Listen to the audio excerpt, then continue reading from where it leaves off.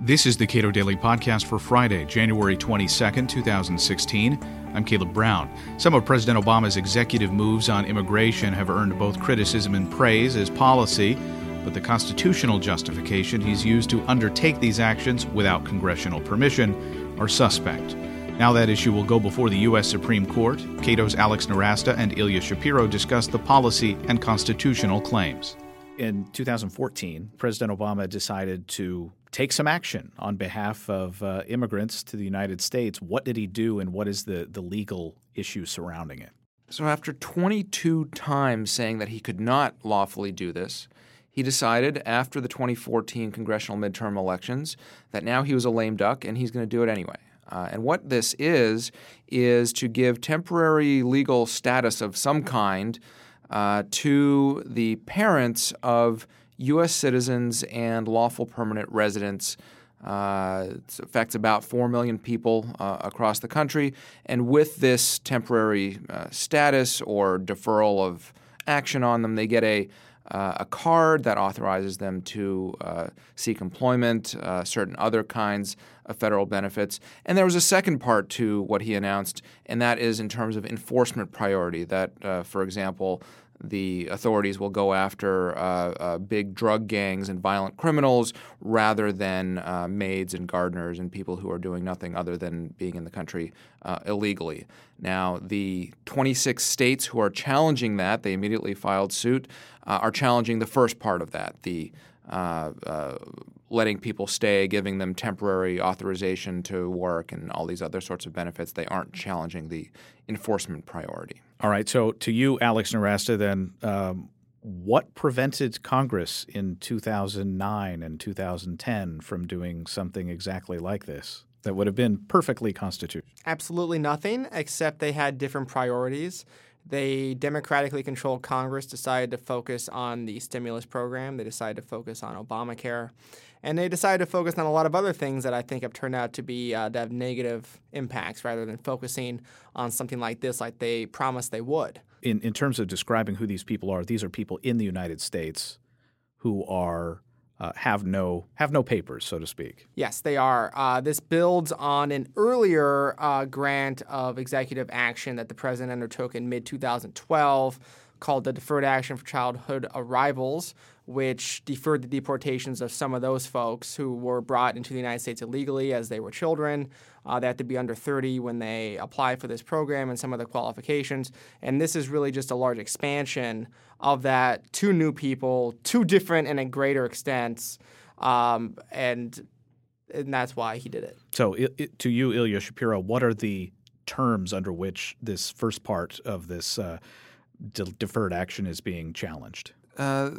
Well, there are really 3 levels, 4 if you look at the procedural aspects as well. So let's just briefly go through it all. First of all, it's standing. That is, do these states, there are up to 26 states that are suing the federal government, can they even lawfully sue against this program?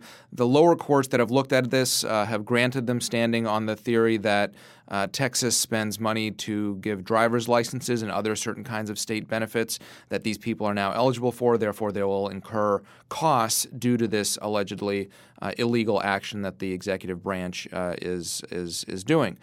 I think the Supreme Court, which has just agreed to hear this case, will hear argument in April with a ruling by June. I think they should be able to get past that. And now we get to actually the meat of the legality of the action. First is the administrative law aspect. That is, did Homeland Security or the president go through the proper procedural channels in putting in this new policy? The district court put in an injunction last year in 2015 on the basis that it did not, that it violated the Administrative Procedure Act. The Fifth Circuit, the appellate court, then affirmed that and also talked in great length about the statutory aspect, that is the Immigration and Naturalization Act and related amendments. While they give the president broad enforcement discretion, do not give the power to create these temporary legal statuses, etc. And then, as the states have been arguing as well, and as especially Cato, as we have been arguing in our briefs, And the Supreme Court took up as an additional question the constitutional aspect. That is, kind of atmospherically behind all this is the president's duty to take care that the laws be faithfully executed. And this is sort of interwoven in the legality because the law is so nebulous or gives a lot of discretion.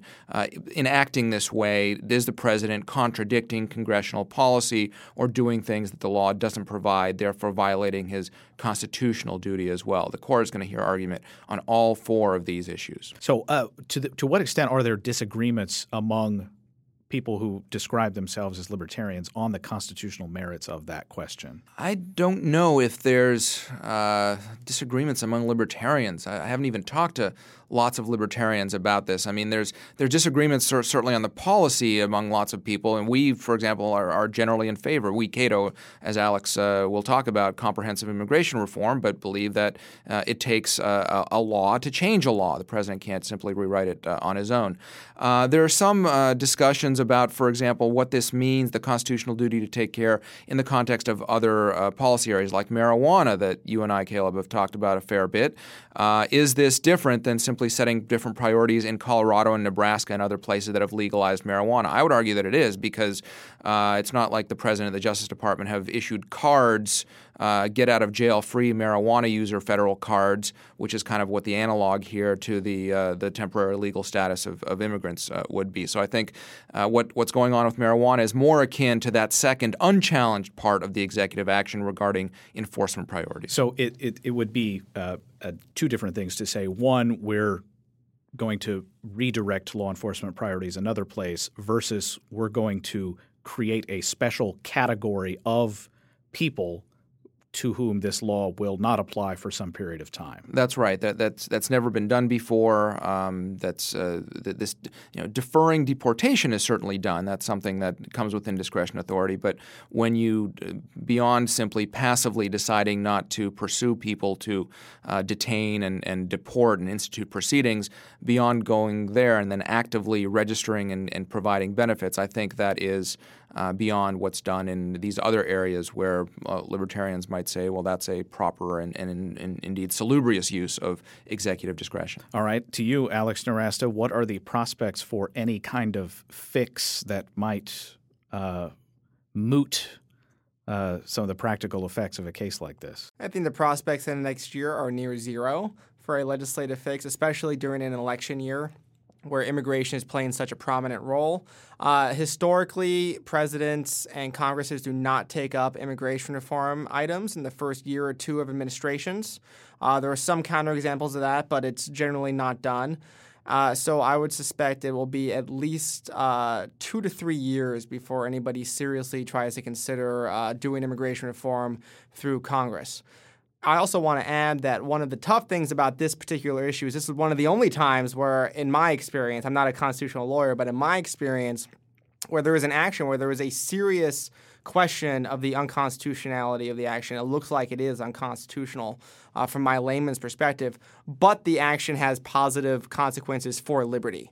So this is a very tough item, I think, for a lot of other libertarians or other libertarians to try to deal with. It's certainly tough for me to try to deal with, which is why I'm glad that we have separate departments here, constitutional law department, working on this. Well, as a constitutional lawyer, you're always asked, oh, that's very cute, this constitutional theory that you have. And lo and behold, it matches all of your policy priorities and philosophies as well. So it's always a good thing to be able to point to things, policies that you think are good that are unconstitutional, or vice versa. So this is just one more of those for me. Alex Nowrasteh is an immigration policy analyst at the Cato Institute. Ilya Shapiro is a senior fellow in constitutional studies at the Cato Institute. Subscribe to this podcast at iTunes, Google Play, and with Cato's iOS app, and follow us on Twitter at Cato Podcast.